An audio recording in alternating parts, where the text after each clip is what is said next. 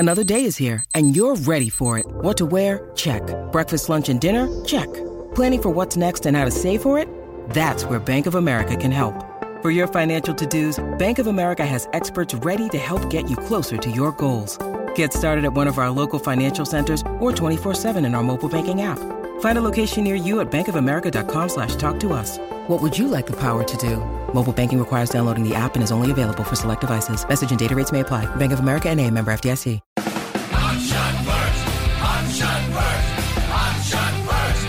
I'm shot first. I'm shot first. I'm shot first. I'm shot first. I'm shot first. This is the Hans Shot First podcast. I don't know it, I'm telling you. We'll be talking in depth about common movie moments For my dead body. with the mix of all things pop culture along the way. Okay.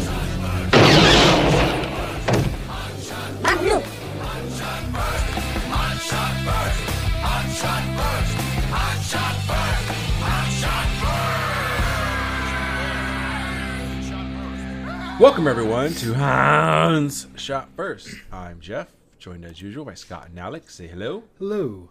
Hey. This week we're talking about the Da Vinci Code. Chalice Holmes. We sure are. Not much of a code.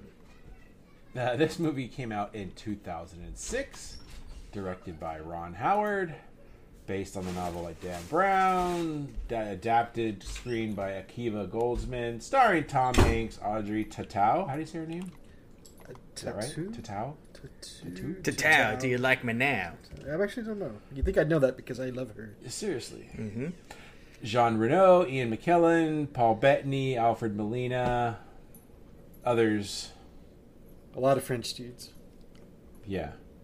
Oh, Lots of Jurgen Prochnow. Hyphenated. Probably not pronouncing his name correctly either. But Yeah, he had a big experience in one of these U-boats once. it's true. Is that the guy? That's the same guy, yeah. Yeah. Yeah. The guy's great. One of those character actors that's been in a bajillion things. All right, this was my selection. I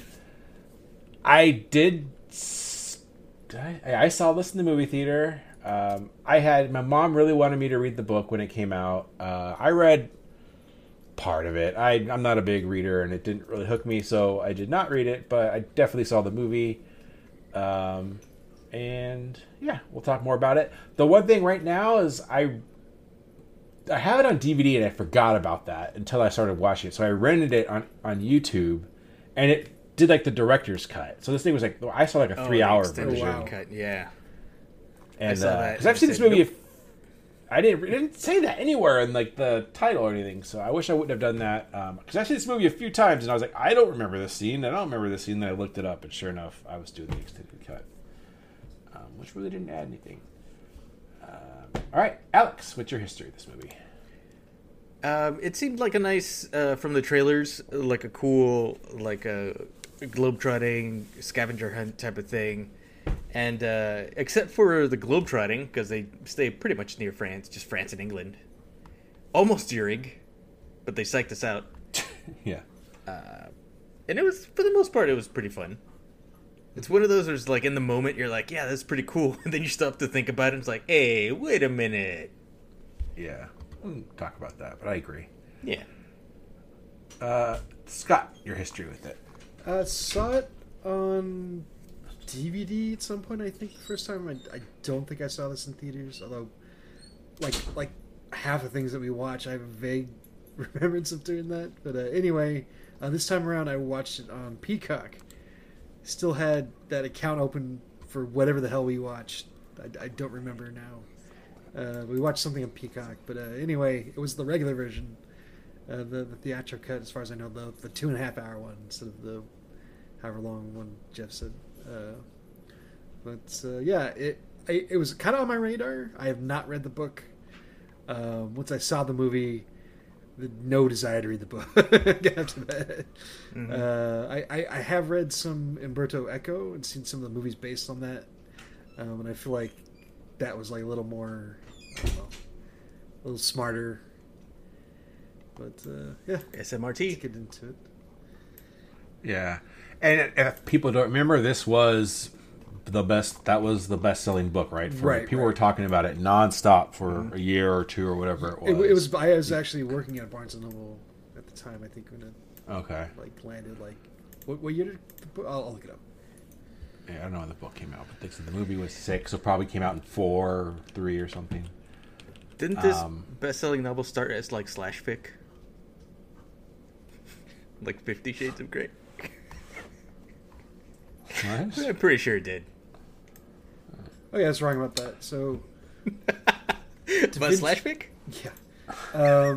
So Da Vinci Code actually came out in 2003.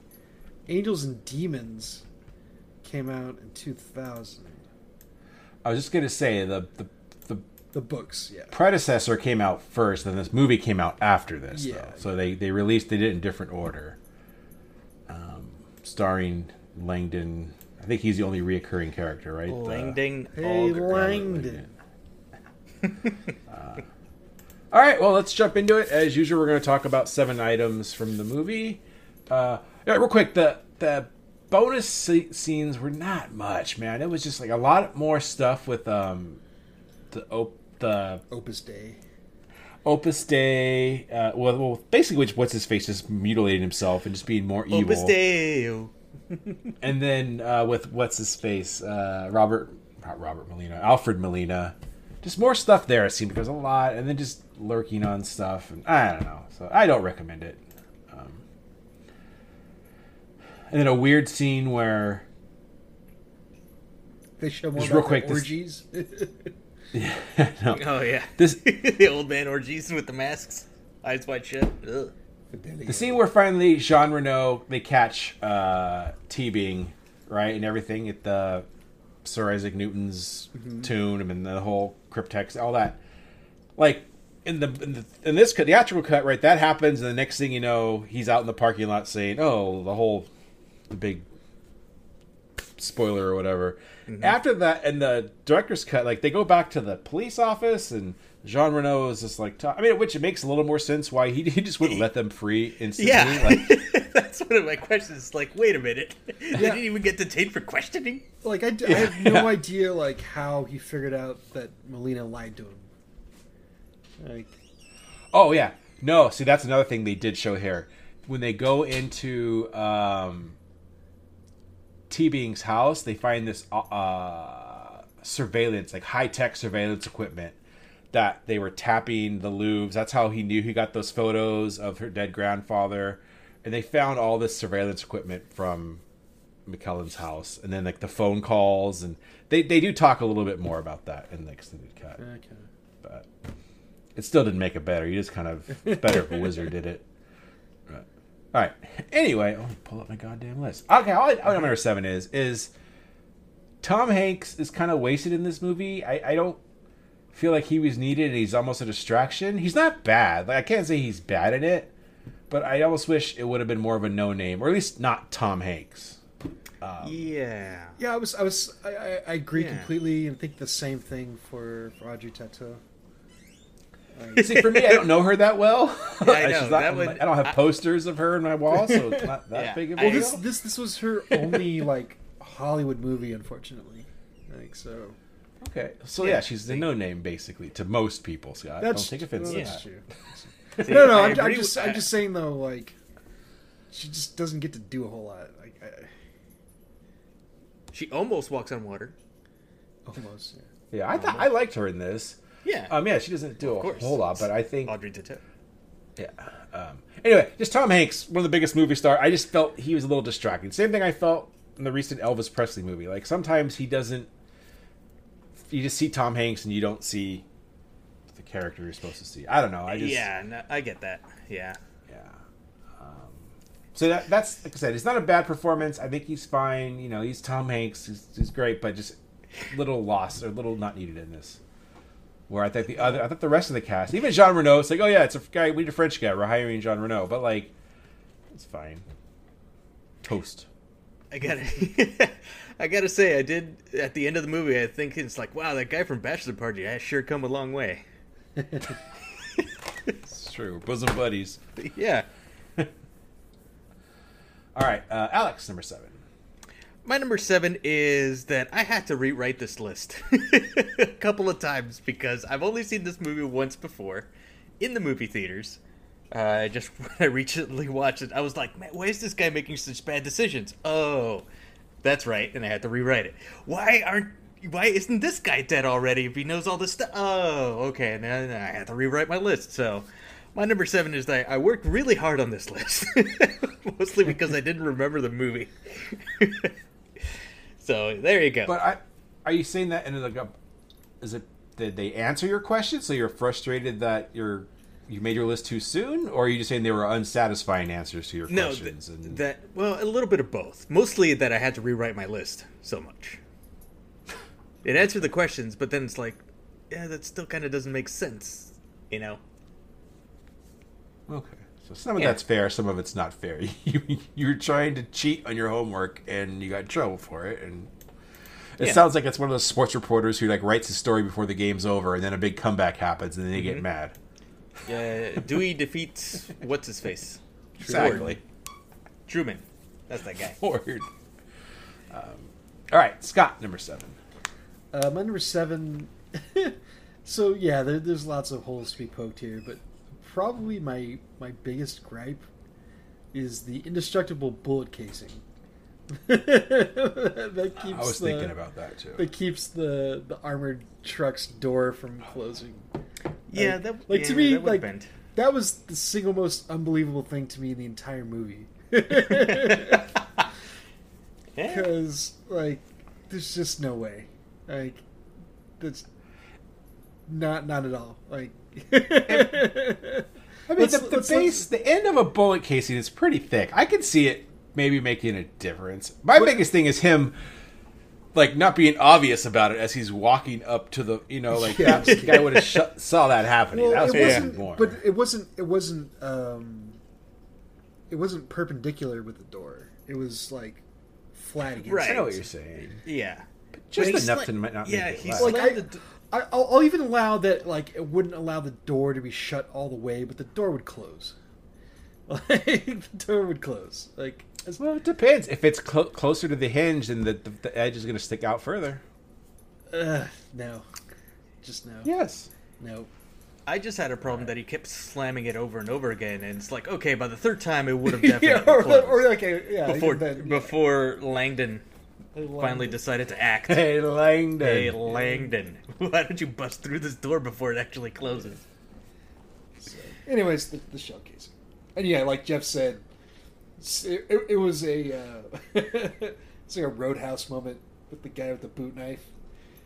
Yeah. Shing! Oh, I wonder if that's going to be important.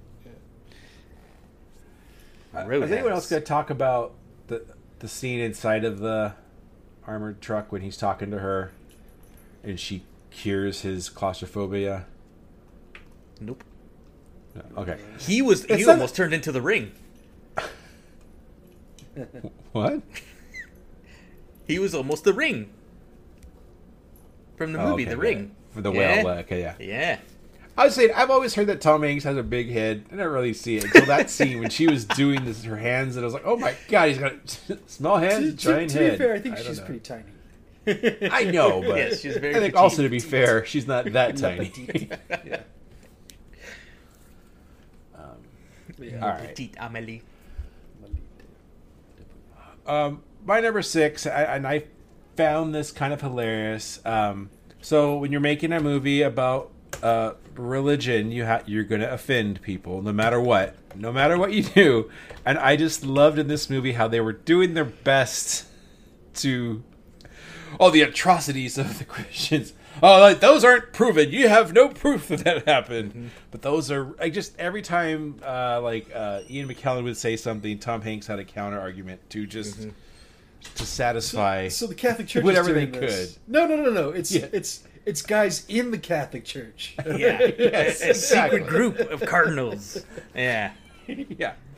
Just every time they would backtrack, they would say it and then just own it. Whatever, you're not believing it's a fictional story. I mean, I guess we know that. Doesn't mean people know that, I guess. But it was just cracking me up. Yeah, they were bending over backwards. Yeah. It was defeating the point of this whole movie. Damn it. Remember Kevin Smith telling stories? Just real quick, when Kevin Smith was telling stories about making Dogma, and he was getting picketed left and right before the movie came out. And he's like, I have a giant shit monster in this movie. Shut up. And he's like, yeah, once it came out and they saw it, people are like, all right, I guess we shouldn't be taking this too seriously. Anyway, go ahead. Well, it's funny that they backtrack on like the modern day church, I guess, sort of, but they like really hammer home the point of like, yeah, the church has just basically been like the worst thing that's ever happened to women. They don't backtrack of that. They do that over and over again. Like, yeah. Well, yeah. It's not wrong, but it's just funny how they didn't backtrack from that. Yeah. Did they? It's awesome. No, you're right, Scott. You're saying I'm yeah, agreeing with you. You're right. Mm-hmm. All right, that was my number 6. Alex, number 6.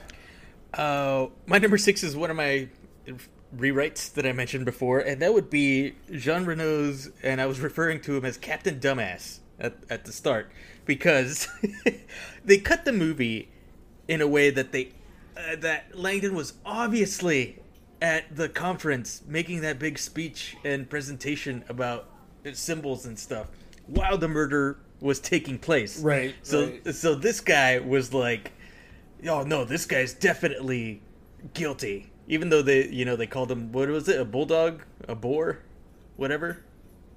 Yeah. What did Sophie call him? I forget.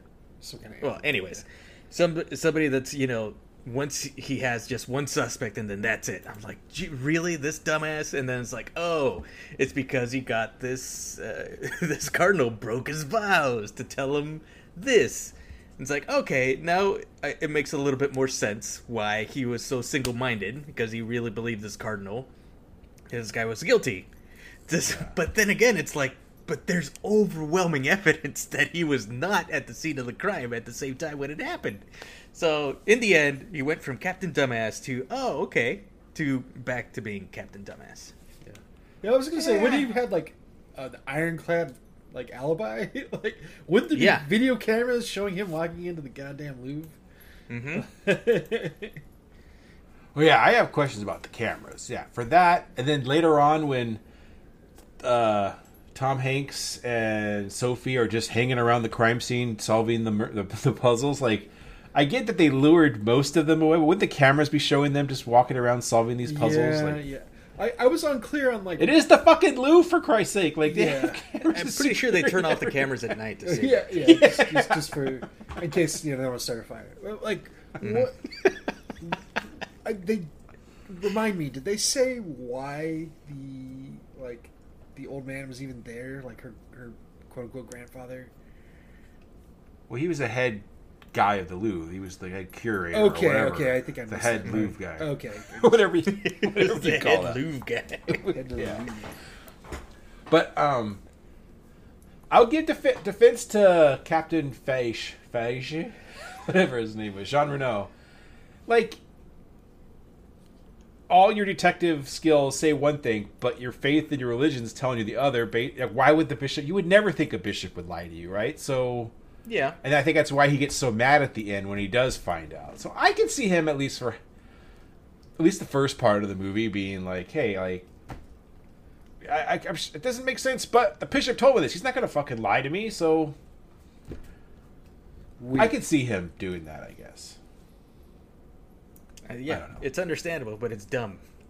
Because he's at the conference. Sure. Anyways. You could have a twin. Yeah. Yeah. Tom Hanks. It's weird. They have different last names. All right. I forgot that was Alex's number 6. So Scott number 6. So one of the things did not age well was when they do the internet search. On the phone. Yeah. So they have all these like super esoteric puzzles, which, by the way, you can't solve them because they don't make any sense. But right. But the they puts a knight, Grail, London, Pope, and they get the answer that they need like right off the bat. Like a Pope. Oh. Like, it's just funny to me that like everything is so like again like he has to play on his like super arcane knowledge of all this stuff, and like him doing like the I don't know, like It's a Beautiful Mind, or a beautiful. Yeah, he's got to see the CG shows I was the thinking images like, about how he's working. I kept thinking of hackers when they're so I think confusing. Yeah, but so you have the numbers and the it's all the formulas. stuff, flying and in it's front like of all the super like again like hyper advanced intelligence stuff, and then he just types in Night Grail London Pope, and it's I don't know. Well, I mean, you're right. I did like that it was a Pope turned into like it actually gave a kind of a search result. Kind of, it wouldn't have been the first hit, but like because the keywords, it was giving you something that you weren't looking for, but it was what you were looking for. That was interesting. But yeah, this is 2004, six. Come on, he's like 30 minutes to get to a library. That's cool, dude. Are you still trying to find a payphone too? Like I don't understand. Well, it was like he didn't go to an internet cafe or something. Like I don't. Yeah. It was a little weird. It just was funny to me. Like again, like everything else is so complicated, but here he's like the simplest terms to figure out what it is that he wants. Yeah. Anyway, number 6. All right. My number 6 is kind of like I'll get more into this later, but I love the little puzzles that go through. As cheesy as it is, I really dig these kind of movies, like National Treasure or this. Like they're just little solve this puzzle, lead us here. But yeah, the biggest puzzle and the cryptex being Apple, I hate it so much because first of all, you're a PC guy. But I don't know. It just seems like even if you had no context, Apple, you would just kind of guess. It starts with an A. As you start moving through possibilities, like I just. Well, they kept saying over and over again, orb. There's the word orb like 20 times. And then he's like, oh, the one orb that's in there. An apple. I'm like, what? Like, I guess an apple is vaguely, like, round. Like, it's it's not an orb, though. It's kind of like that scene in, was it Black Dynamite, when they figure out that, what was it, that beer gives you little dick? What? You guys don't remember that? Remember that? No. Well, you should watch that movie again. Maybe. Yeah. So anyway, I mean, I guess you had to have something that the audience would be with too and make sense. Because some of the other stuff where they're like, Fleur de Lis, like all these some stuff like the average person wouldn't know. I think people know Isaac Newton and the apple. So like that, I guess you have to make it easy enough that the average person will be along with. Oh, that does make sense. Okay. It's not round, but I could see an apple being an orb and rosy flesh and blah, blah, blah. Like, okay, you can solve that riddle once you know. Some of the other ones are like Templar Church, and all these things are just saying, like, okay, I'll trust you. Go take me there, Langdon. Movie. Hey, Langdon. And then I still don't see how he pulled that thing out without nobody seeing when he solved the puzzle in front of Gandalf and what's her face. He was solving it in front of his head. So he had ample coverage. I also did think, like, I just can't think of Ian McKellen without thinking of Gandalf or Magneto. And I was like, man, I wish he had his Magneto powers right now. He could just pull that cryptix right out of the air. Yep. You wouldn't need the crutches. Yeah. That's true. All right. Alex, number 5. My number 5 is the moment that I could not stop laughing because it reminded me of The Simpsons. When they get up to Lee's house, Ian McKellen's character, he's like, "But first, a test of honor. Answer me these questions 3. Question the first." Like the fucking comic book guy. When Lisa wants to sit next to him, it was great. It is. That was I did nice like and that. easy. I have more to say about him later, the character, but I did like the fact that everything's English. So even in England or in France, he has everything on the wrong side. And pretty funny. Mm-hmm. In what year did a Harvard thrower beat what's the English? Oxford. Surely such a travesty has never occurred. Your heart is true. You may proceed. So question. Like 3? no, just one. Well, it might be more than one. But so he knows that they're up to their necks in shit, like in trouble, right? Mm-hmm. When they show up. So I think so. Like, how would he not know that the? So I guess he doesn't know that Silas is coming, that Paul Bettany is coming. But like, that doesn't make any sense to me. Like, I get that they don't know who the teacher is, which is dumb as hell, by the way. Like, they don't know who the teacher is. Like, I don't know. It was weird that, like, he happens to know, like, the one guy that is behind everything, and he goes to his house and like, yeah. Mm-hmm. That happens a lot in movies, but yeah, it's one big small world. Mm-hmm. All right, Alex, number 4. That was my number 5. Oh, that's your number 5. Scott, number 5. Number 5 is it's just not a very well directed movie. Oh, Ronnie Howard. Ron Howard's usually pretty solid, but not here. Almost all of the drama in this movie, like everything that we're supposed to care about as the audience, is just undercut by them like giving these like super meaningful looks, like right into the camera with a crescendo of music. Just when they get the cryptic box, like, we don't know what it is, but Tom Hanks is like, oh my god, and then I don't think that was actual line of dialogue, but pretty close. yeah, I mean, that's the reaction. And then like Ian McKellen, pretty much the same thing. It's just like silliness, and it's very hard to take any of it seriously when the movie is trying to I don't know if it's trying to make a serious point, but there's a serious plot line running through it. Oh my god! Yeah. It's just like, and then like we just get the key too, the fleur de lis, like just like oh, I guess we're supposed to care about this thing. It's like, my first thought was like, did they make this in New Orleans? Yeah,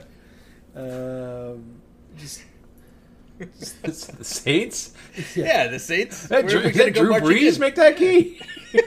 But yeah, they'll have these long periods of exposition. We'll have more to say about it later. They'll have these long periods of exposition, and they'll like get things moving again with like a close up and like dramatic music. You're like, okay, I guess this is the part we're supposed to care about. Like, like yeah, it was, I don't know, it was almost sloppy. I never was really super into the movie at any point. All right, fair enough. Yeah. Oh my. All right. My number 4. I'm gonna say that my next 3 I are really good, like things I like about this. My last 4, this is when I start thinking about it. The whole thing is they're trying to, well, both sides are trying to find the sarcophagus, right, or the Holy Grail, which is the sarcophagus of Mary Magdalene, and the Catholic Church, or the bad people inside the Catholic Church, want to destroy it so there can be no proof of any descendants. You can't do any DNA testing to match any descendants of Mary Magdalene. Right? That's the whole thing. Right. Yes. Who the fuck cares of a descendant of Mary Magdalene? It doesn't tie anything to Jesus at that point still. So, even if it did tie someone to descendant to Mary Magdalene, okay, from all this biblical stories, she's still just a prostitute that Jesus met once, and she washed his feet. Like, I didn't prove anything related to Jesus. You would need Jesus' DNA also, right? Yeah. And even that is They're like, not going to let you touch the Shroud of Turin. like even all of that is like super nebulous, because like, let's say that you had both, right? Then like, but who's to say, like, how do we know that was her body in the thing anymore? It's been 2,000 years. Like, Yes. it'd be very, very easy to just be like, oh, this is all a hoax. Like, I agree, but like I said, even if everything worked as they said, it doesn't prove Yeah. Jesus unless they found a cum stain on her dress or something. I don't even know, but like, Wow. Damn. I'm just saying. The other thing Maybe that doesn't prove anything. So God. they keep saying like the descendant, but there's been a ton of descendants. Like that I didn't get either. Like she was like the last one, I guess, which kind of increases her importance. But there've been a lot of like other descendants before her. Like But I think they said they'd been trying. The knights were protecting. Like everyone was protecting all this time. They've always been looking for her and it. I think that's what I got from it. Yeah. They've always been looking for it, and then, or at the time, maybe if it is DNA testing, okay, they couldn't prove anything, but now with DNA testing they can. So modern science has made it more important to find and get rid of. I don't know. Then also, good. I was just gonna say at the very end when the protectors come out and that one old lady's like, "I am your grandmother." So is she a descendant? I don't.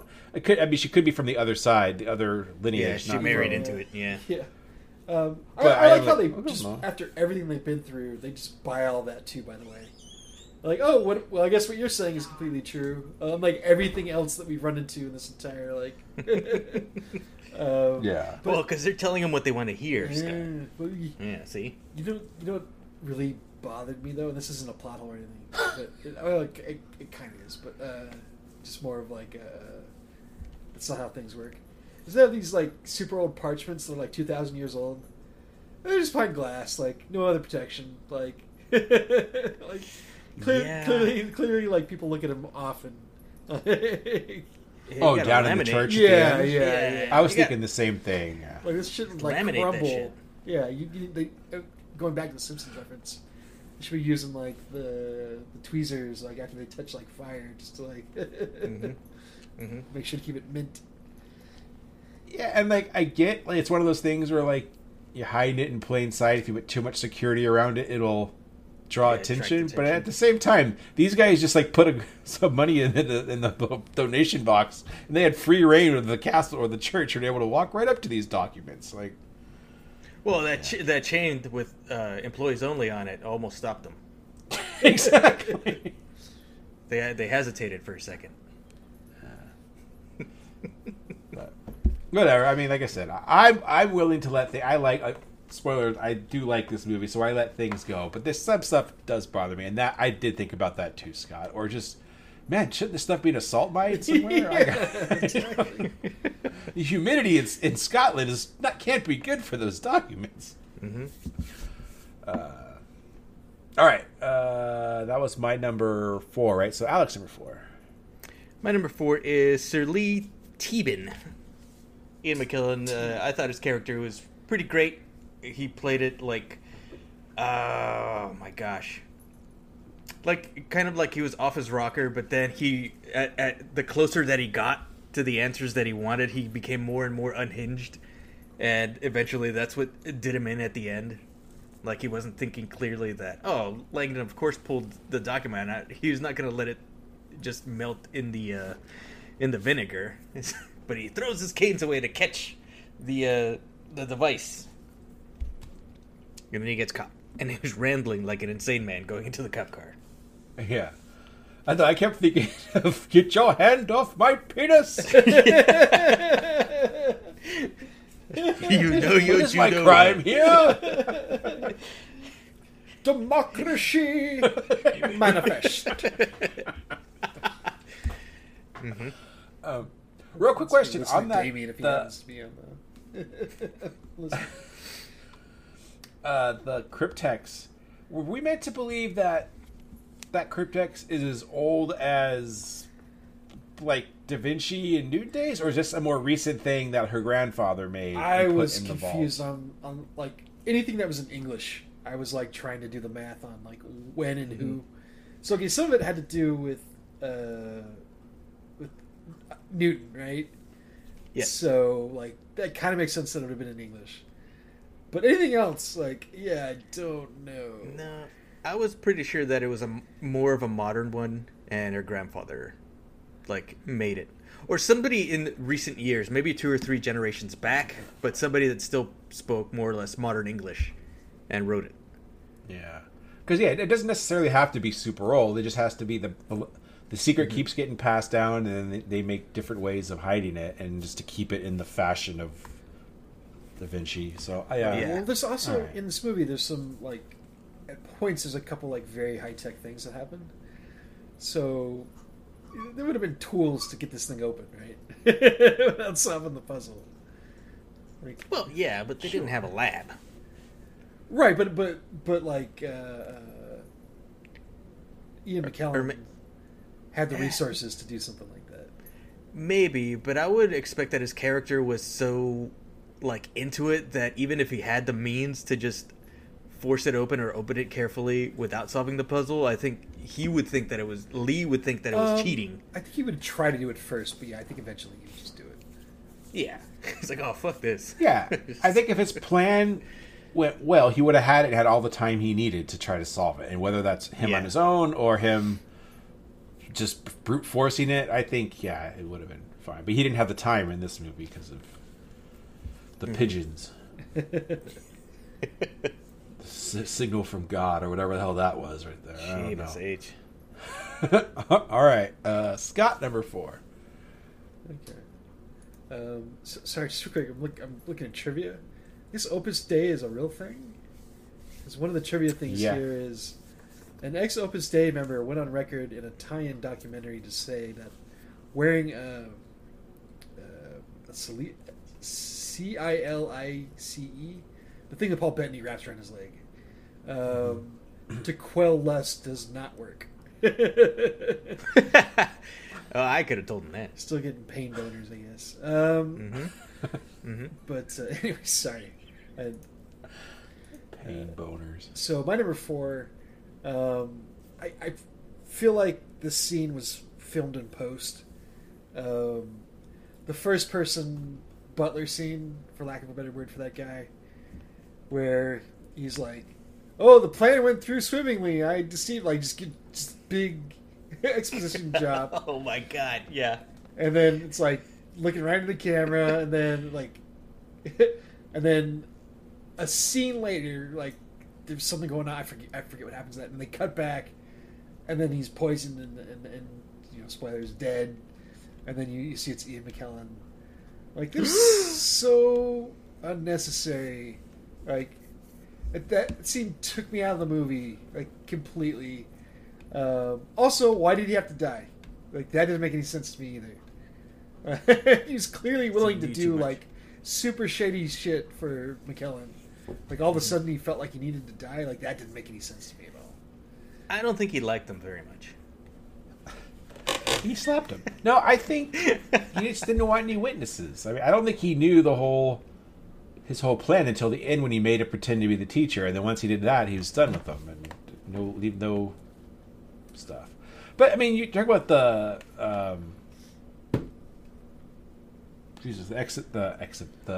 Exposition. You want to say exit? Anyway, the exposition scene. Ian McKellen does the same thing when he's walking with them. Oh yeah, no, this movie is half. This movie is that. Like I'll talk about that. I even had them call me the teacher, Yeah. and I have them give him money and everything. This is how my plan worked. The first time they brought the teacher thing, I was rolling my eyes, and it just got worse throughout the movie. Unnecessary. Yeah. The teacher. Yeah, well, they had to make sure everybody understood it in the audience. All right. So I would have gone, but why male models? Seriously, Langdon, I just explained the whole thing. all right, my number 3 is as corny as it is, and I know it's corny and bad. I love the ending of this movie with him cutting his and the rose light at him. And the swelling of the music and him walking to the Louvre and Starry Nights and Blade and Chalice, and then he kneels. I don't know why. I know it's terrible. My brain knows it, but I still enjoy it, and I don't know why. This goes back to my point my number 5 about all the music and the meaningful looks. Yes. Yes. I barely remembered anything about this movie watching it again, and I got to that part, and I was like, he's gonna fucking kneel. It's gonna be so cringeworthy. He kneels and he prays. Oh God. But yeah, I do. I liked it. I don't know why. And the only thing I don't know is if the Jacques Saunier. Are we supposed to believe, like, we know he's supposed to be he said, what I call him earlier, the head of the Louvre, the leader of the Louvre? Yeah. Mm-hmm. Is he the one who was in charge of building the outside pyramid and the other pyramids? Are we supposed to believe that he did that? Well, the outside And that pyramid, was a whole... like, no way. That's, like, famously built by, an architect, like, famous architect. But, yeah, the smaller one, I don't know, like, could build that in. Like, you obviously knew about it. Yeah. Like, I think you had to know about it, right? That one was just a coincidence. It's like, wow, But I'm saying we got this architect designing this thing. On the inside, we're planning on just putting 2 pyramids down there. This is great. This works out perfectly. Yeah, so. Anyway, just it's a matter of time till someone wanders up. Wait, what's this down here? But whatever. I don't know how the Louvre works. They missed the stairs. I can tell that place is goddamn huge. It is. I think we were there for like 6 hours and we didn't even see like a tenth of it. I don't even I was there, of the public stuff, God, let it alone. was part of a tour, and we got there, and they're like, "All right, you guys have 2 hours." Like, I was literally running through it to hit like the places I wanted to see. That was amazing. They're like, and we suggest you don't go to the Mona Lisa. Yeah, Yeah, I know. Luckily, I'm a little taller than the general population, so I was able to like see over some shoulders and be like, oh yeah. How many robots were there? A lot. I can imagine. Really a big payday for them. Like it was like that scene in Airplane, with all the people trying to give them to get the religious brochures. Like, had to fight through a bunch of silver robots. Judo. So yeah, number 3. I liked the ending of the movie for some stupid reason. Alex, what's your number 3? My number 3 is Sophie's Divinity. That's probably the only thing I remember is like, oh yeah, she turns out to be a direct descendant of Jesus Christ. And now seeing her talk, with the junkie, I was like, oh, okay, that kind of makes a bit more sense. Healing Langdon's claustrophobia. And it's like, oh, okay, putting your healing hands on it. I could have done without the CGI dubs. Oh man, they could have brought in John Woo to guest direct that little spot right there, but nope, they had to be CGI dubs. But I could understand what they were going for. What I didn't like is Langdon at the end just spelling everything out, just like a lot of this movie was like, we fucking get it. But I still liked it. It was neat. Yeah. Yeah. What was I going to say? Just a side note, CGI dubs reminded me of you guys talking about CGI babies. You guys haven't seen The Flash yet, have you? No. Nope. Prepare yourself for CGI babies. CGI That's all I got to say. Yeah. All right. Scott, number 3. All right. My number 3 is, as I've alluded to, this movie is all exposition and flashbacks. Almost nothing do we see like kind of happen in real time, and when we do, again, it's like the inside of Hackers. Yeah. It's kind of fun and cool to be like, okay, here's this like jaunt through history, but like it always feels a little off. Maybe it's just me, but it feels a little cheap. Except like toward the end, I did like the effect when they're walking into that final, whatever that temple was. I forget which one it was. Roslyn Church or Roslyn Chapel or something? No, the one in Chelsea. Yeah, I didn't. But anyways, there's like that huge like crowd, like, and then like crossing the street, and it's like horse-drawn carriages, but there's also like the double-decker bus, like modern day, like how they interpose the crowd. Like I thought that was like kind of a cool way to do it, as opposed to just like a straight-up flashback. But yeah, it's all flashbacks and so much exposition. Like and he goes on and on and on. Some of it's fun, like partly just because of the delivery, like Ian McKellen.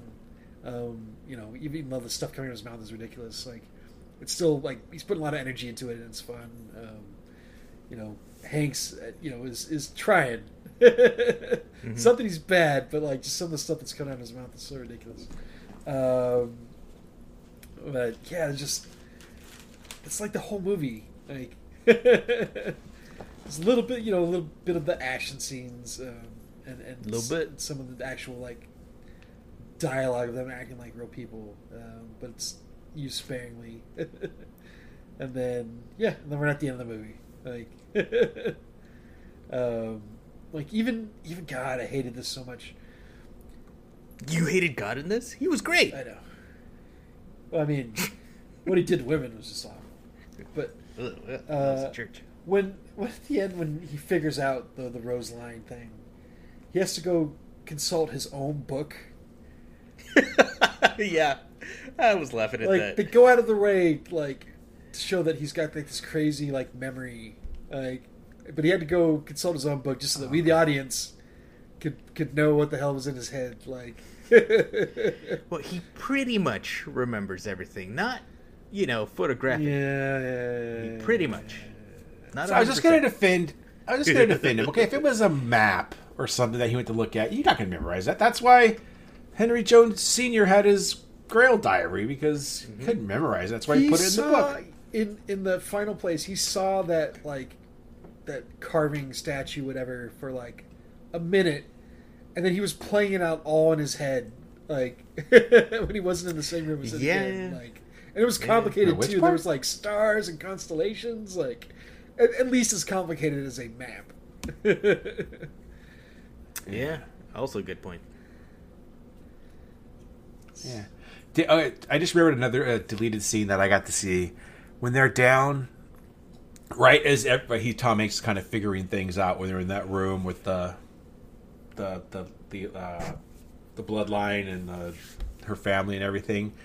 There's like a couple paintings that Tom Hanks looks at and he goes, "I've never seen those paintings before, but I recognize their style." And I'm like, oh God, these are going to be Leonardo da Vinci paintings that no one's ever seen before. And then he goes, "These are Leonardo da Vinci pictures that no one's ever seen before." I mean, basically, it's what.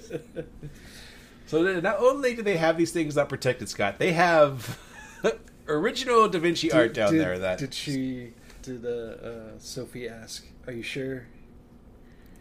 She probably did. Pretty sure. How do you know? Pretty sure.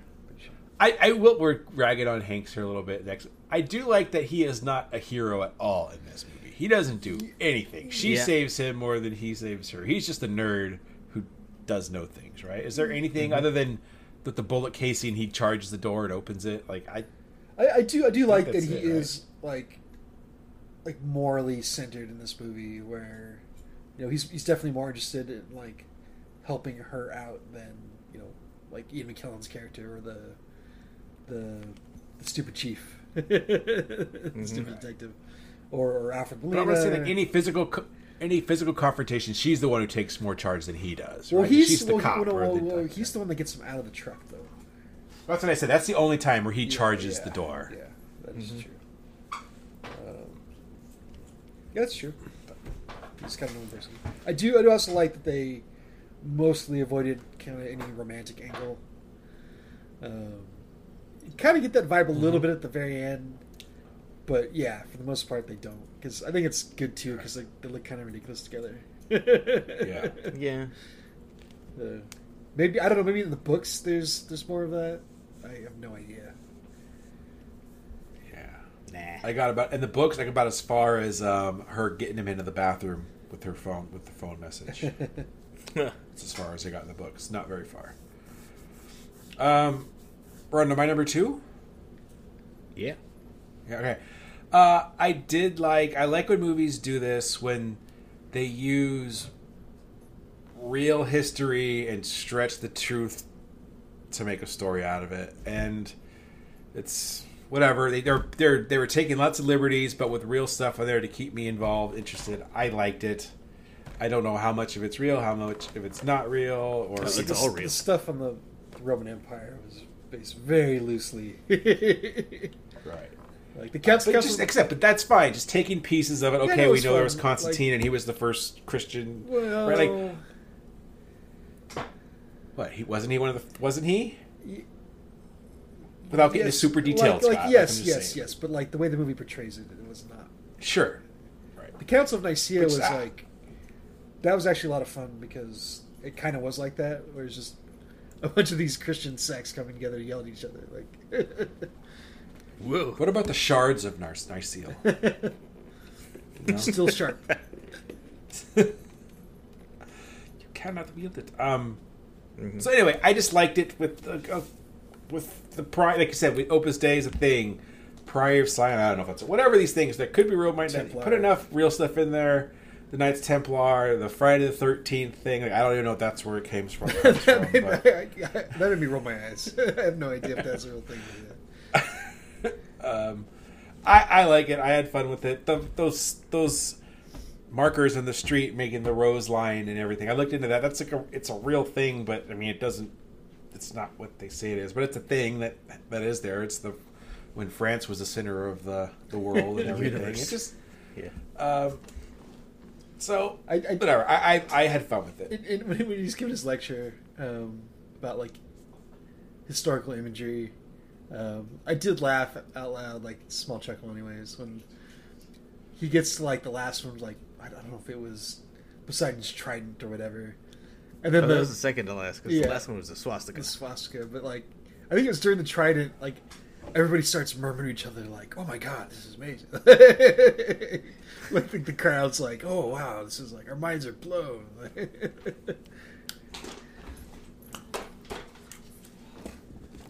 So,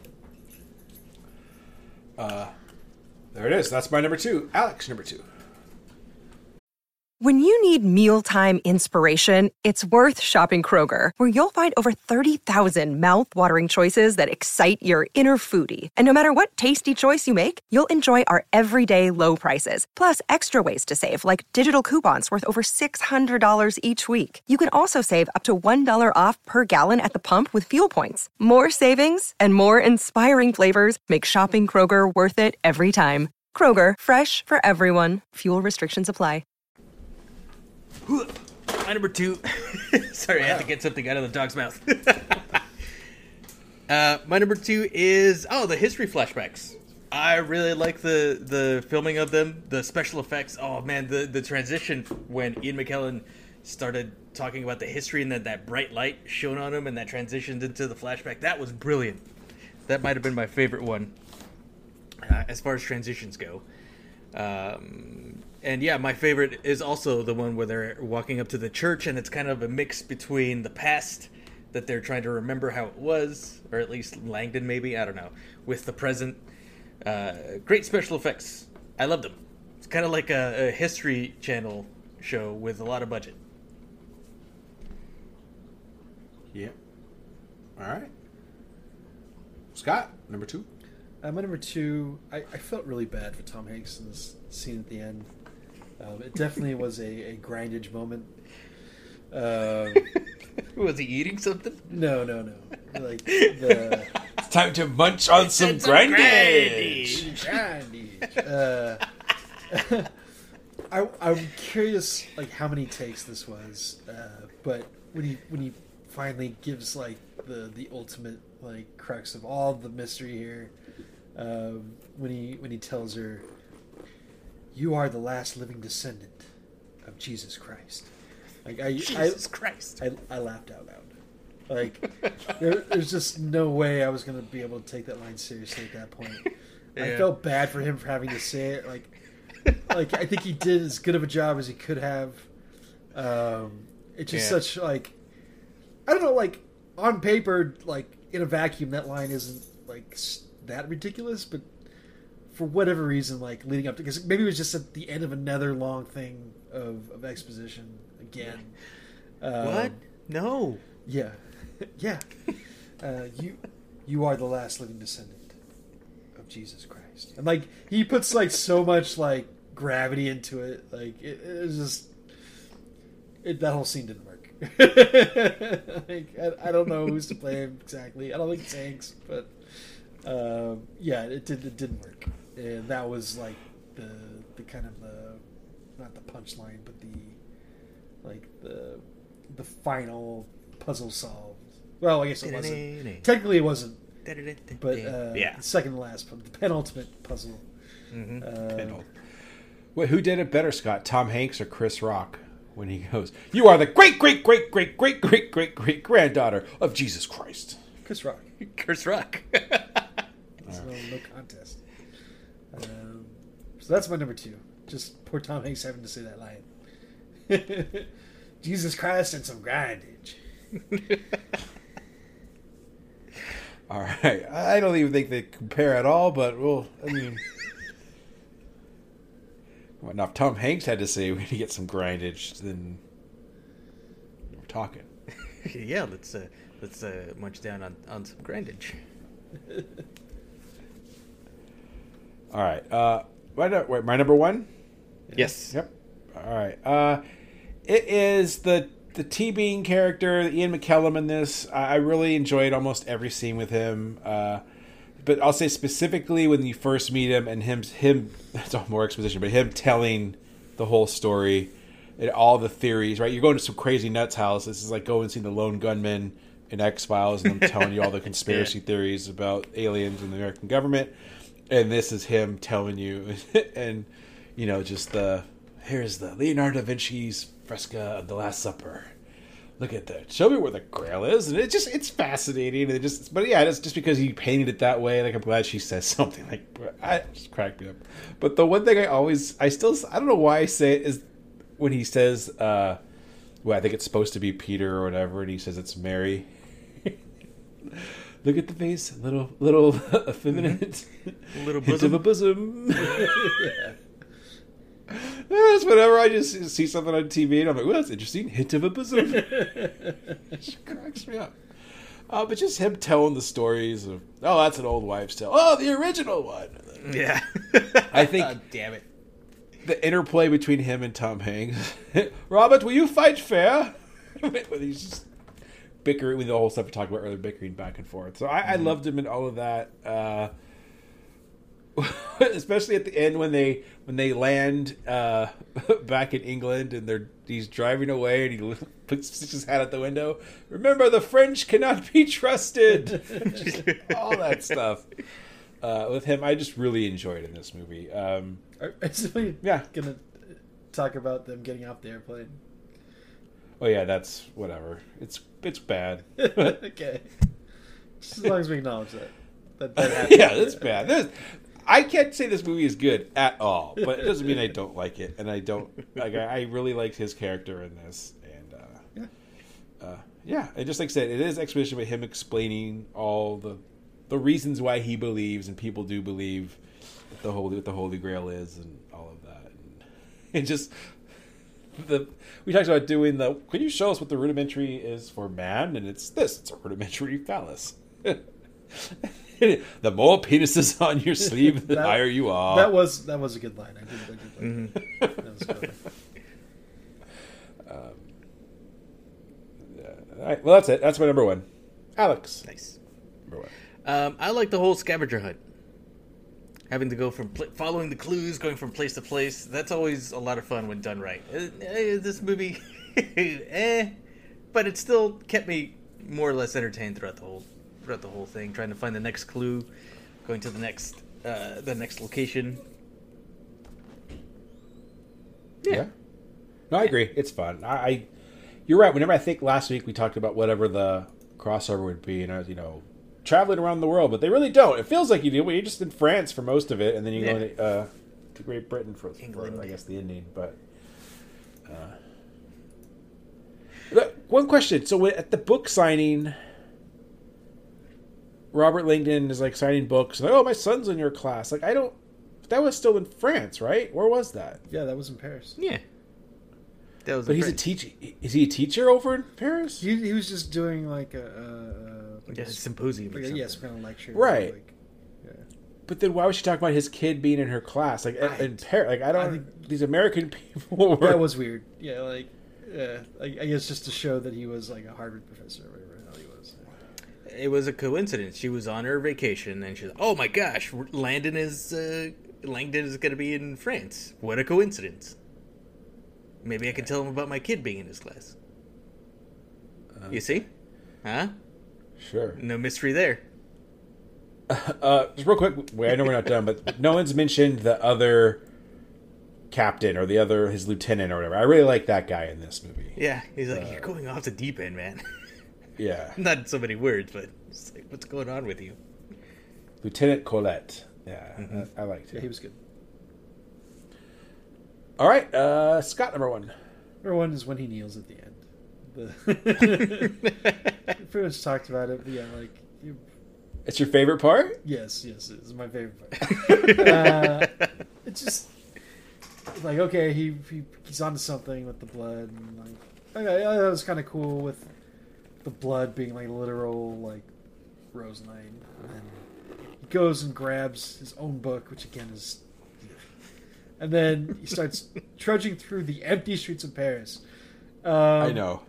Not a single person in Paris. Yeah, that's like especially in front of the Louvre. Like, I guess everything just empties out at night. Just closes down at 7:00. Between the Ritz-Carlton and the Louvre, Yeah. you'll not find a single person walking the streets of Paris.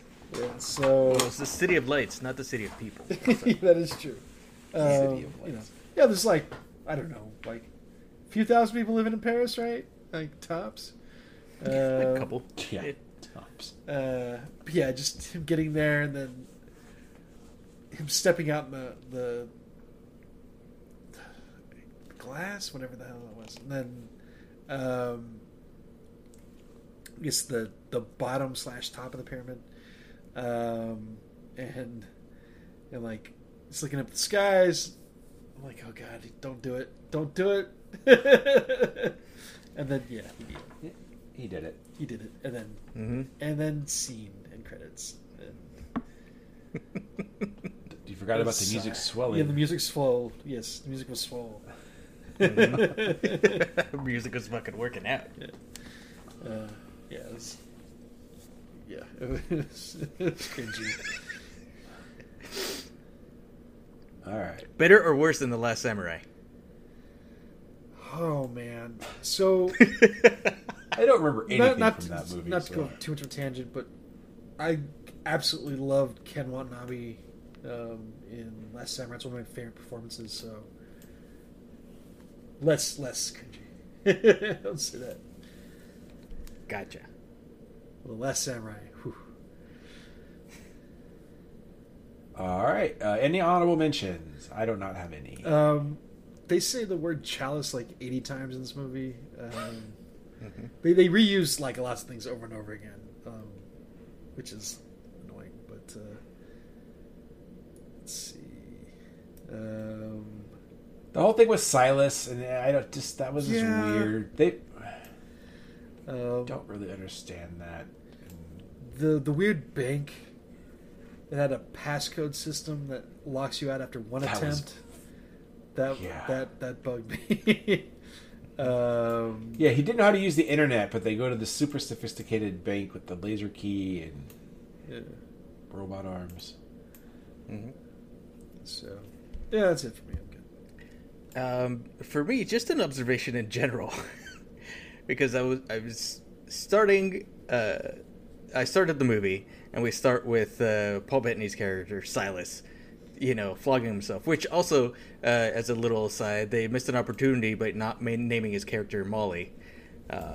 So he's flogging himself, and he's putting the thing on his leg and everything, which is super gross. And I'm sitting there in my undershirt eating a bowl of Cheerios, just going, man, this is fucked up. It just cracked me up. Just the whole experience of watching movies is a bit weird sometimes. Adult me, like not quite 20 years down the road, is like, you should clean that out. It's gonna get infected. Yeah. Like, come on, man. It's like, let the other one heal first. Jeez. Oh, my God. Yeah. That's it for me. I think Alfred Molina was pretty bad in this. I like all the and the other bishops and stuff. They were The just pretty. Shadow Council, yeah, that was. He was missing some arms. Yeah. It's better as Doc Ock. Need some sunglasses. All right. Well, it's time to rate this movie. As usual, we rate on a scale of 1 to 7, 1 being garbage, 7 being perfection. I can't lie, I like this movie. I do not love this movie or really like this movie, but I do like it. It's a fun background movie every once in a while, so I give it a 5. Alex. This is a 4 for me. It's not quite as fun as other scavenger hunt movies like National Treasure, which like are not stop roller coaster rides, and I can watch those whenever. But I don't hate it. There's some good parts to it, just not enough. So 4. Okay. And Scott. Ian McKellen saves this from being a 3. So yeah, I'll also give this a 4. And also, I do not remember what I rated, and I can't believe I'm saying this. I don't remember what I rated National Treasure, but off the top of my head, I think National Treasure is a better movie. Yes. They're close. I may agree, but I would have to watch them both back to back, and that sounds like a nightmare. So I'm not sure. They should remake this movie and call it International Treasure and just recast with like a spiritual sequel. Recast Nick Cage reprising his character. Well, do that. As bad Hollywood. as this movie is, have you guys seen the other ones? The ones with Obi-Wan Kenobi Yeah, one? Angels and Demons and Inferno. I did see Angels and Demons. I did not see the third one. Oh god! I didn't even One of know them there was a third one. Isn't your English muffin one of those, or am I thinking something else? Yeah, she is. She's one of them too. If she's her English muffin, then Audrey Tautou is my French baguette. Croissant. She's her Croissant. croissant. Yeah. Doesn't he come like parachuting in on a hang glider? I don't know. It's bad. Those are even worse. So there's there's a lot of parachuting in the second one. Maybe it may only be one scene, but I feel like it's half the movie. yeah, Inferno is the other one with my English muffin. Jen Erso. What the? I don't know. Felicity Jones. There you go. Ewan McGregor. All right, it's time for our crossover topic, which is top 5 bad haircuts, hairdos, hairstyles, and movies, TV, etc. We never really talked about it, but Tom Hanks' hair in this movie it's a choice. It's distracting, I guess. Yeah. Yeah. I don't know why. He just couldn't have a normal haircut. Maybe the character is the character described like that, having like long-ish hair. I doubt it. But he's a professor, so he's got to be a little kooky. I don't know. He didn't have leather patches on his coat though. Yeah. On his pipe. elbows. Yeah. Yeah. How are you gonna know he's a professor? Anyway, this is a very hard list for me because what's bad? Like, is it bad in the universe that they're in, or is it just bad because it's just a bad haircut? I don't know. So we were talking a little bit about this before the show started. I think Alex and I landed on the same thing, which was that, like, it can't be so bad that it's good again. It has to just be bad. That's not what I said. Well, that's what I said. So I guess the lists are going to be different after. Probably just for one. So for example, like maybe this is on somebody's list, but I would say that like Brian Bosworth's mullet from Stone Cold is so amazing. Yeah, that's glorious. That it does not belong in this list. I disagree. I think it's awful, and it's not on my list because I didn't think about it. But no, I would not agree. But whatever, it's fine. That's not that far off of our list. We've done way worse. But I just want to say, so my number 5 is from a TV show. It's from Game of Thrones. In the first season, or maybe it was just a pilot, I don't know. Some of the wigs and hair were really bad, especially Tyrion's in the early episodes. Yeah, they're still figuring out some things. Yeah. And, because the Tyrion, they're all supposed to be blonde, and so they really went hard on the blonde thing, and his hair is just awful. Like, I've watched the pilot numerous times, and every time I watch it, compared to where Tyrion gets to later, because I think by the end, he has brown, black hair. They just gave up on the whole Lannister blonde thing with him. Oh, just But yeah, his hair is awful. just real quick, I saw a weird like Hollywood movie fact the other day. Did you know that Peter Dinklage is older than Warwick Davis? Oh shit! Really? Yeah, Wow. only like by a year, never but still. Damn. Never thought about it, but Warwick Davis has been in our Exactly, mind yeah. since he was like 8 yeah, years old or we've whatever. seen him in things like forever, yeah. So yeah, Yeah. just weird though. Interesting. Yeah.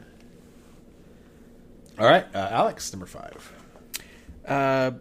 Before we get to number 5, yeah, I also had a bit of a tough time because I wanted to do haircuts that were bad to the audience, but they weren't like, oh, he's like in this sitcom, he has a bad haircut and that's the joke, you know? Sure. Or it's in the future, so everybody's haircut is kind of weird, but this one's especially bad. I didn't do that because, oh, it's a future. It's supposed to be weird or outrageous or anything like that, right? So it was just like bad haircuts that I guess nobody mentions that they're bad, but they're just bad.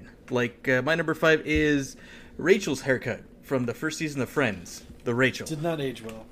Yeah, that's a bad haircut. Considered putting it on my list, so I'll allow it. It's bad with the highlights and everything, and the weird like bangs that she has. It's just peak '90s too. Like, yeah, no, it was bad. I'm not saying it wasn't bad. I'm just saying it was also a product of its era. Like Brian Bosworth's amazing hair. Well, was it? Because I don't remember anybody with that haircut. Like, oh man, I want to look like Jennifer Aniston from Friends. That was a popular haircut, man. Yeah. Really? That was a thing. You went into this and you asked for the Rachel. Wasn't that the thing? I mean, that's what what I asked right? my hairstylist for. Oh, okay. Well, it was. Yeah, no, it was a thing, Alex. It was like. I had no idea. Well, I wasn't a big fan of Friends. Okay. There's like later seasons. Neither was where, I, but like Monica had like dreadlocks for like an episode or something weird like that. But see, that was like a joke, right? Probably, I don't remember. Meh. The Rachel. That's a bad haircut. all right. Scott, number 5. Okay. So, again, the whole thing just had to bother me, but not be funny. Bruce Willis in Surrogates. It's weird when Bruce does it, like at least this point in his career, because he's like already doing stuff bald, right? For whatever reason, in this they just decided to give him the hair. Like, and I guess part of it is because it's like his surrogate thing, but it's the robot that has the hair, but not it's him. still so off-putting. Like, It's a bit weird.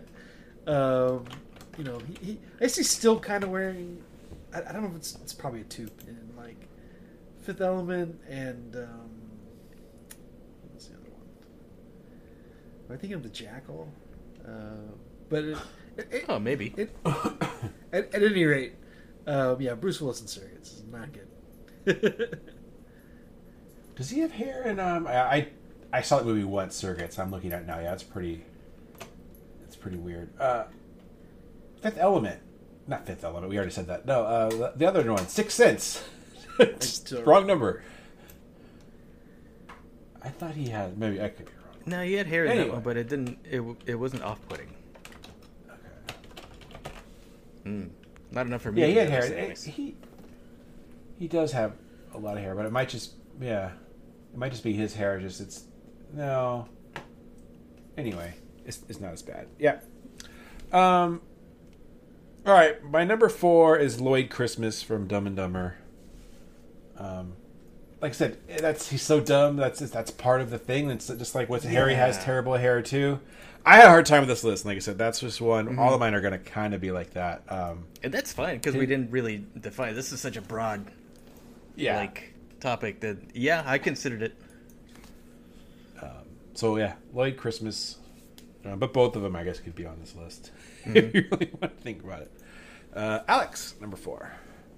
My number 4 is Tom Cruise from Magnolia, where he had that long hair when he was the motivational speaker. What was it?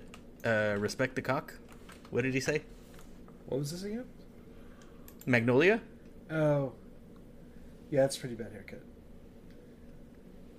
I forget the line. Yeah, it was weird. It was weird. Looks like his Last Samurai haircut.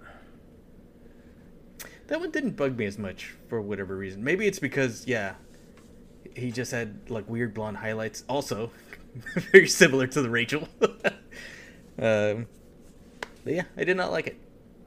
I've never seen Magnolia, so I don't. I'm looking at pictures right now, and it's a choice. Yeah.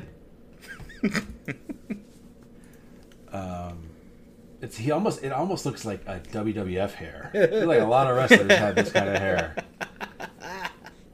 Yeah. All right. Give me the Jericho. I don't know. Scott, number 4. Number 4 is Johnny Depp in Charlie and the Chocolate Factory.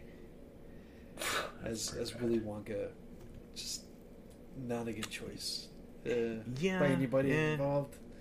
And he's just generally not good at all in the movie. But yeah. Johnny Depp. He's got the, I don't know. Not the middle split part and the permed curls at the bottom. I was going to say like Andy Warhol, but that's not really quite it. But anyways, yeah, Johnny Depp there. Did you know they're making another Willy Wonka movie? We are with Paul Atreides.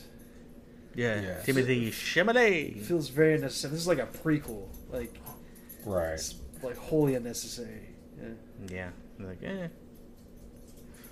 All right. On to number 3, and this is the one that you guys disagree with me because we talked about it beforehand, would be Jean-Claude Van Damme's hair in Hard Target. No, that's glorious. Greasy, curly mullet. Oh, God. Well, he's in the bayou. C'est magnifique, mon cher. He can't help it. It's friggin' awful. Sorry. Mullets are kind of making a comeback now, I guess. I don't know. Whew. It's good stuff. Cajun style. I want my hair Cajun style. Why is your name Chance? Because my mama took one. Sacre bleu. All right, Alex, number 3. My number 3 is from a classic Bond film, Diamonds Are Forever. And that's the villain, Mr. Kidd. You guys remember this guy? Yeah, it's peak 70s, like... Just, Jeebus H. No. He had he was bald at the top. He had like the wispy hairs and stuff, so he was naturally bald. But then, kind of like Willy Wonka, he had the sides of his hair were long and they curled down.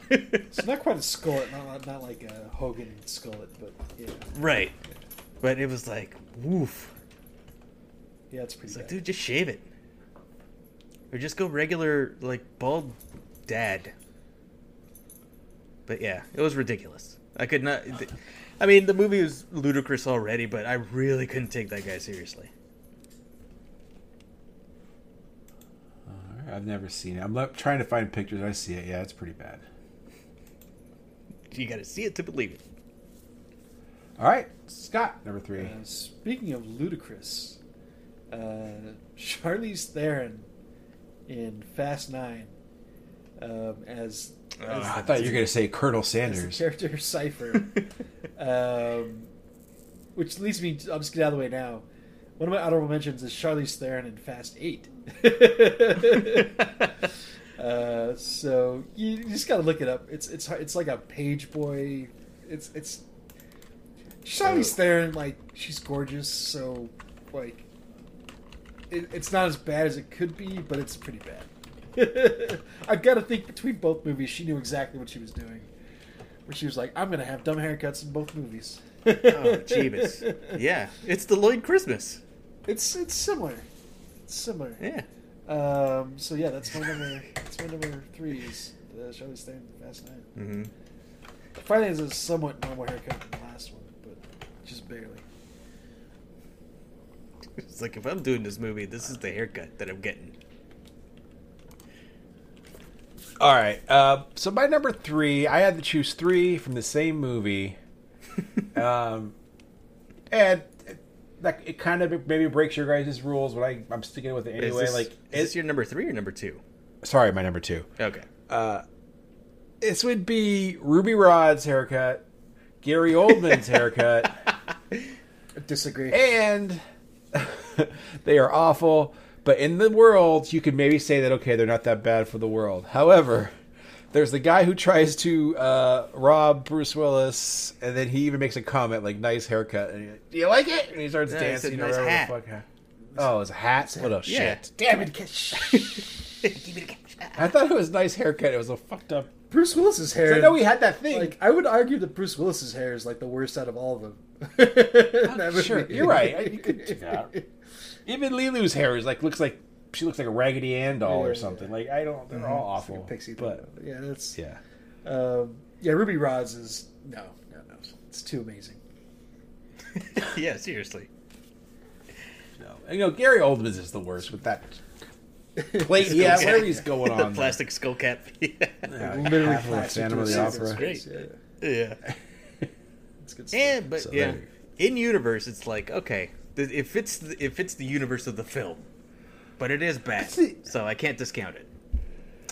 No, because like, okay, what other haircuts do we see that are that bad? Like all the stewardesses or whatever they are in that plane. Their hair they all kind of have like a lot of them have like this short hair like Lilu. They're just like but they don't look that bad. They probably have to wear wigs, kind of like a uniform. I bet because they all have the same hair. I mean, some of those were clearly wigs, so yeah, it's yeah. But were they wigs in universe or wigs in the show for the filming? It really doesn't matter. No, I think we need to figure this out. Isn't Ian Holmes like monk disciple? Didn't he have a weird haircut? He had a that was in fucking the haircut hat too. Yeah, you're right. That was just You're like right, yeah. the swirl. Yeah, he had like the other like page boy. Yeah. Well, 2 comments. I thought his page boy was the page boy from Demolition Man. As I thought so you were talking about, because that guy has fucked up hair too. The weirdo from Demolition Man. Oh, okay, Otho. Oh, right? Yeah, he has a bad haircut. No, like Page Boy is like Will's character from Stranger Things. That's what a Page Boy haircut is. Like the bowl cut. Yeah, I know what you meant, but I just meant right hand man. Oh, okay. That's where it led me down that path. And then I can't remember I'm going to say this. Have we ever talked about Lilu's haircut and if the drapes match the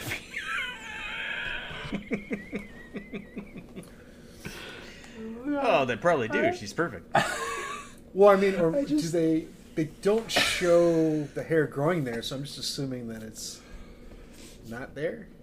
Don't. I'm laughing more at the stupid line from Forgetting Sarah Marshall when the drapes match the pubes. Okay, that's so. My number 2 was Fifth Element. Alex, number 2.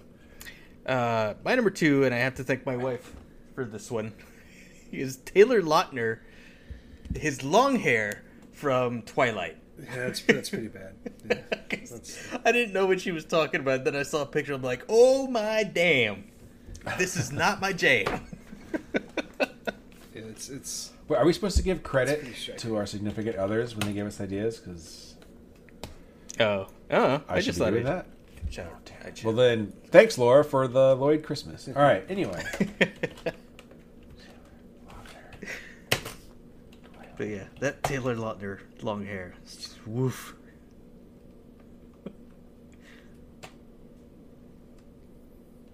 Okay. Scott, what's your number 2? Scott, number 2.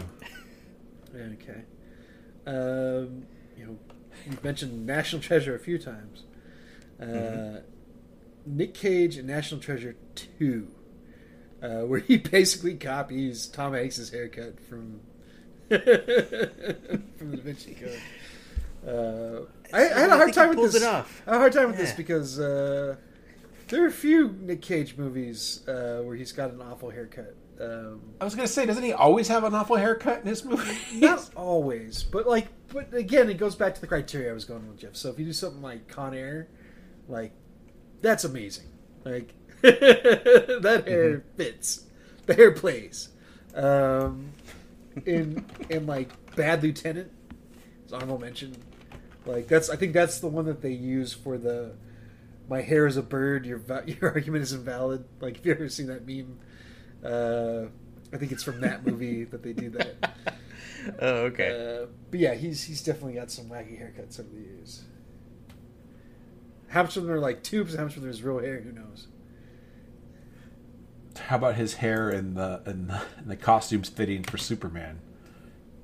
Have you seen that? Yeah. Yeah. Is that his real hair there? I want to say that it is. It's longish. Yeah. Not as long as it was he in Con Air, but it's still pretty long. Right. I think he grew it out to match more of like the comic book Superman at the time, who had long hair.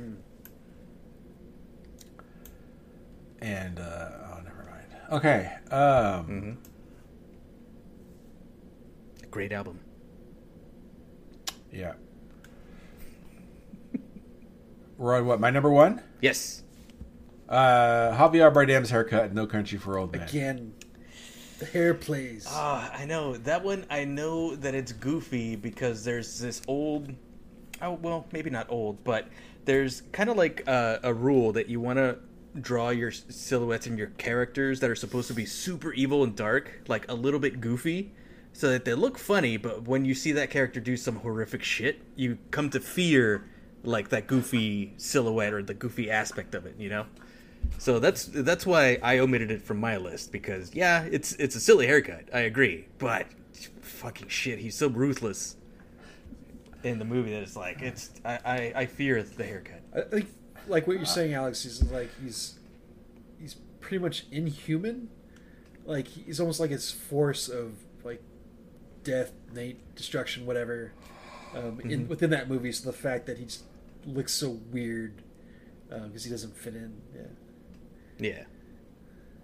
All right. Well, the topic wasn't top haircuts that don't actually make sense and have plot points associated with them. And I blah, know. Blah, blah. It's just bad haircuts. It's a terrible It's a haircut. bad haircut. No, yeah, that's that why is true. we're not arguing that it shouldn't be on this list. We're just saying, here's another way to look at it. No matter which way you look at it, it's a bad haircut. Yes. Alex, number one. My number one is Con Air. I'm sorry, I'm breaking my own rules because the hair is just so damn good. It's so bad that it's good. I love it. Especially those stupid memes that went around a couple years ago where it's like, okay, blow on your screen in 3, 2, 1. That's a little video of Nick Cage almost tasting free air. Yeah, his top 10 GIF is like it starts with him like doing the big breath of relief when he steps outside, and then it like fades into his head like flying off into the stars. Like, Yeah, that one is great. it gets me every time. But yeah, it's bad, but I love it. All right. Scott, number one. Number one is pretty much any hairdo that Natalie Portman has in the prequels. Like pretty much all of Amidala's hair, most of Padme's. It looks awful. I feel bad for her. Like the only time it seems like semi like not weird is when they're in the dumb arena. And then her midriff gets ripped open. But are we looking at her hair at that point? But yeah, just like her hair just vaguely looks hideous in most scenes. Like it's just they went out of their way to like. I get it's Star Wars, but even then it's off-putting. So that's what. Yeah, I know they went a bit. I mean, the Princess Leia buns, okay, but then they just went way overboard with Amidala. I agree. Yeah, I agree too. And like I said, if my argument, I think it makes sense in a Star Wars world, but it's still terrible hair, so it's terrible hair. That's fine. Mm-hmm. But it never made sense. Like, yeah, when she was queen in the first movie, I think it makes more sense to have all these crazy, elaborate hairdos. But then after that, really didn't make sense to keep having it that way. Yep. Right? Mm-hmm. Right. Yeah. Anyway. Any honorable mentions? Yeah, Charlize Theron again. I guess 10 is again it's fairly normal, but yeah, look up like 8 if you haven't already. Like,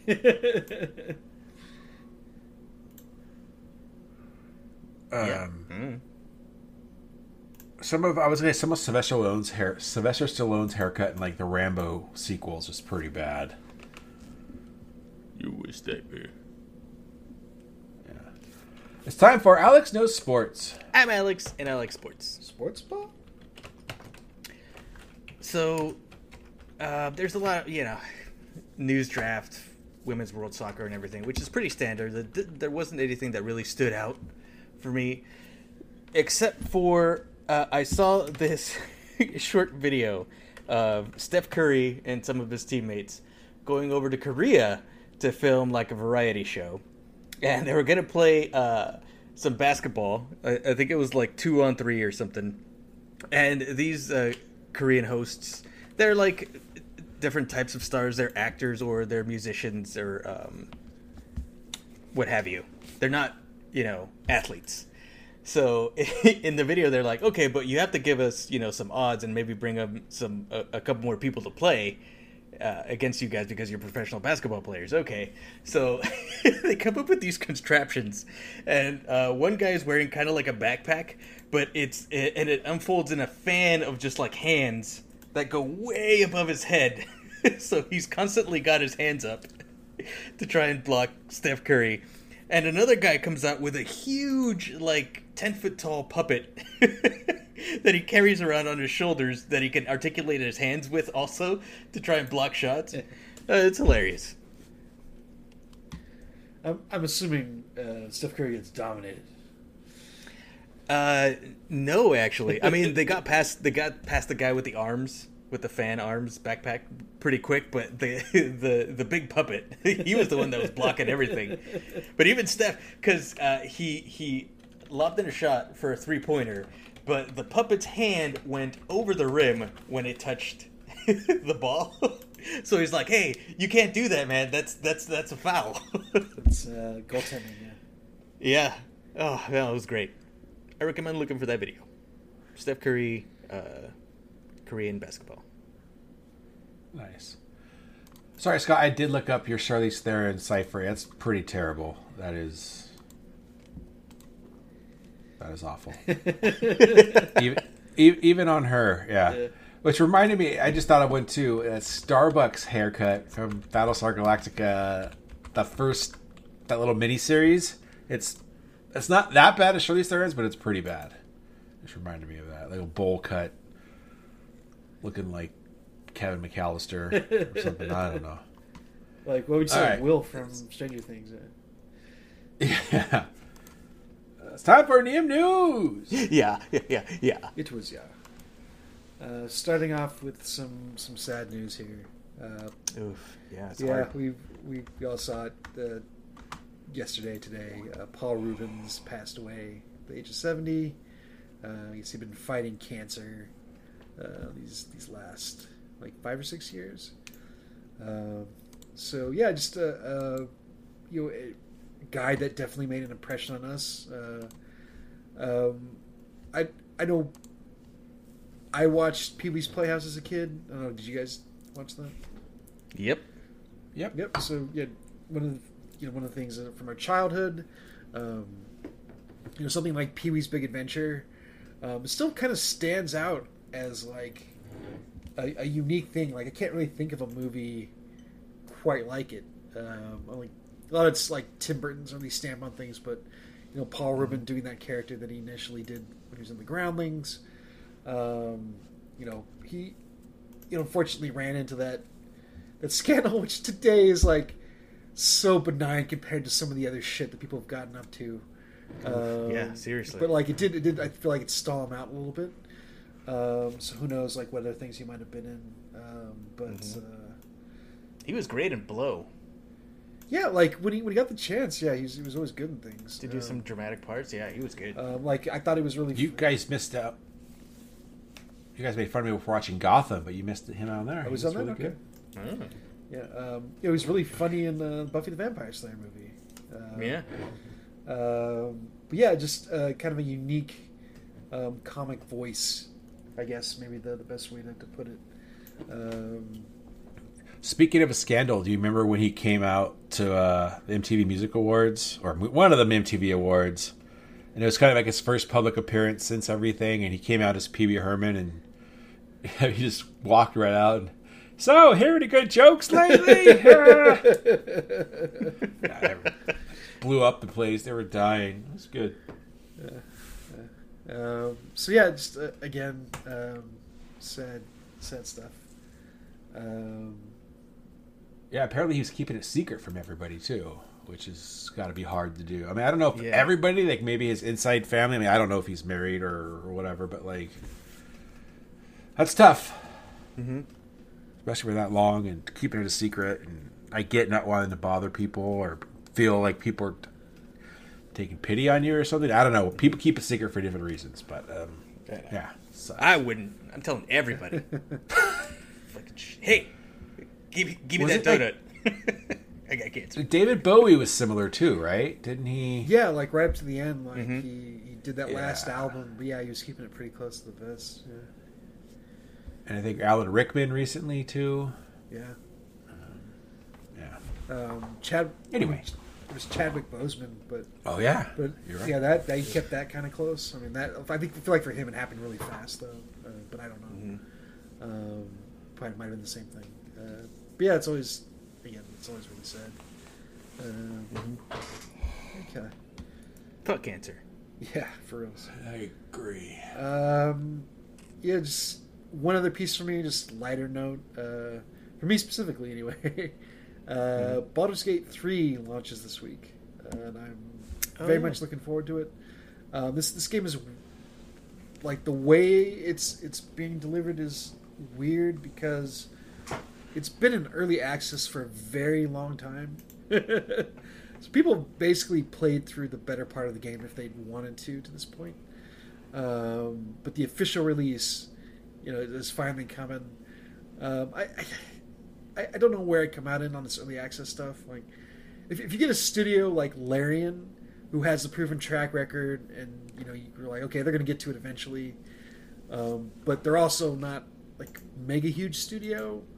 I'm okay with it. Where it's like, okay, they're getting money, they're making sure they keep the lights on. They can focus on really making the game they want to make. The game still was in early access forever. Yeah. And they're not the only ones to do this. But it is also kind of funny that initially wanted to release at the end of August, but they pushed it up to this week because Starfield comes out at the very beginning of September, and they didn't want to go head-to-head with that. And they didn't want to go to the end of September because that's when the Cyberpunk expansion is launching. So anyway, just a game that I've really been looking forward to. I love Baldur's Gate 2 on PC. It's like the seminal kind of CRPG and kind of the basis for a lot of other like D&D based like video games since then. Yeah, that's it for me. Alex, anything you want to go over? Yes, I have a few things to go over. First of all, speaking of Black Dynamite, Michael Jai White is back with another sort of spoof movie. This time it's a Western, The Outlaw Johnny Black. And look at the trailer. It is amazing. So I can't wait. Check that out. What else? Oh, I finally beat Persona 5 Royal. Oh. Moving on to video games. Nice. Yeah, I thought it was great. The addition seemed a little bit tacked on, but they did their best to integrate it to the original story. So I appreciated that. It was still very well done. The nitpick that I had was that they didn't do anything to update any of the base animations for some of the characters. So again, this is a nitpick, but there was a lot of moments or in-game cutscenes where characters would go up and I thought, oh, this is going to be nice. They're going to have a nice hug. It's a good resolution to this like little side quest storyline. And they'd run up and then abruptly stop like a foot away from each other and go back into their basic idle animations. I'm like, what? You should write a strongly worded email to I know, Atlas, yes. To Mr. Atlas. It's like you could hire 3 guys to just do a polish pass on all the animation. Most of it was done. It was all done. You just had, polish it up a bit. Nope. But, nitpick. Everything else is great. Is the second to last boss music stuck in your head? No, I actually can't recall it. Look up Rivers in the Desert. Okay.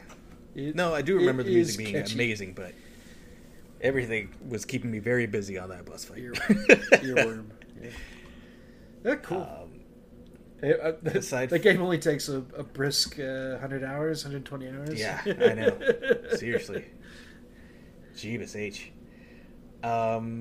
Aside from that, now that I'm in the in-between stages between picking my next like long epic journey, I'm playing a little bit of Exoprimal, which is fun, and I love the concept of you just killing wave after wave of dinosaurs that appear out of just nowhere, out of portals.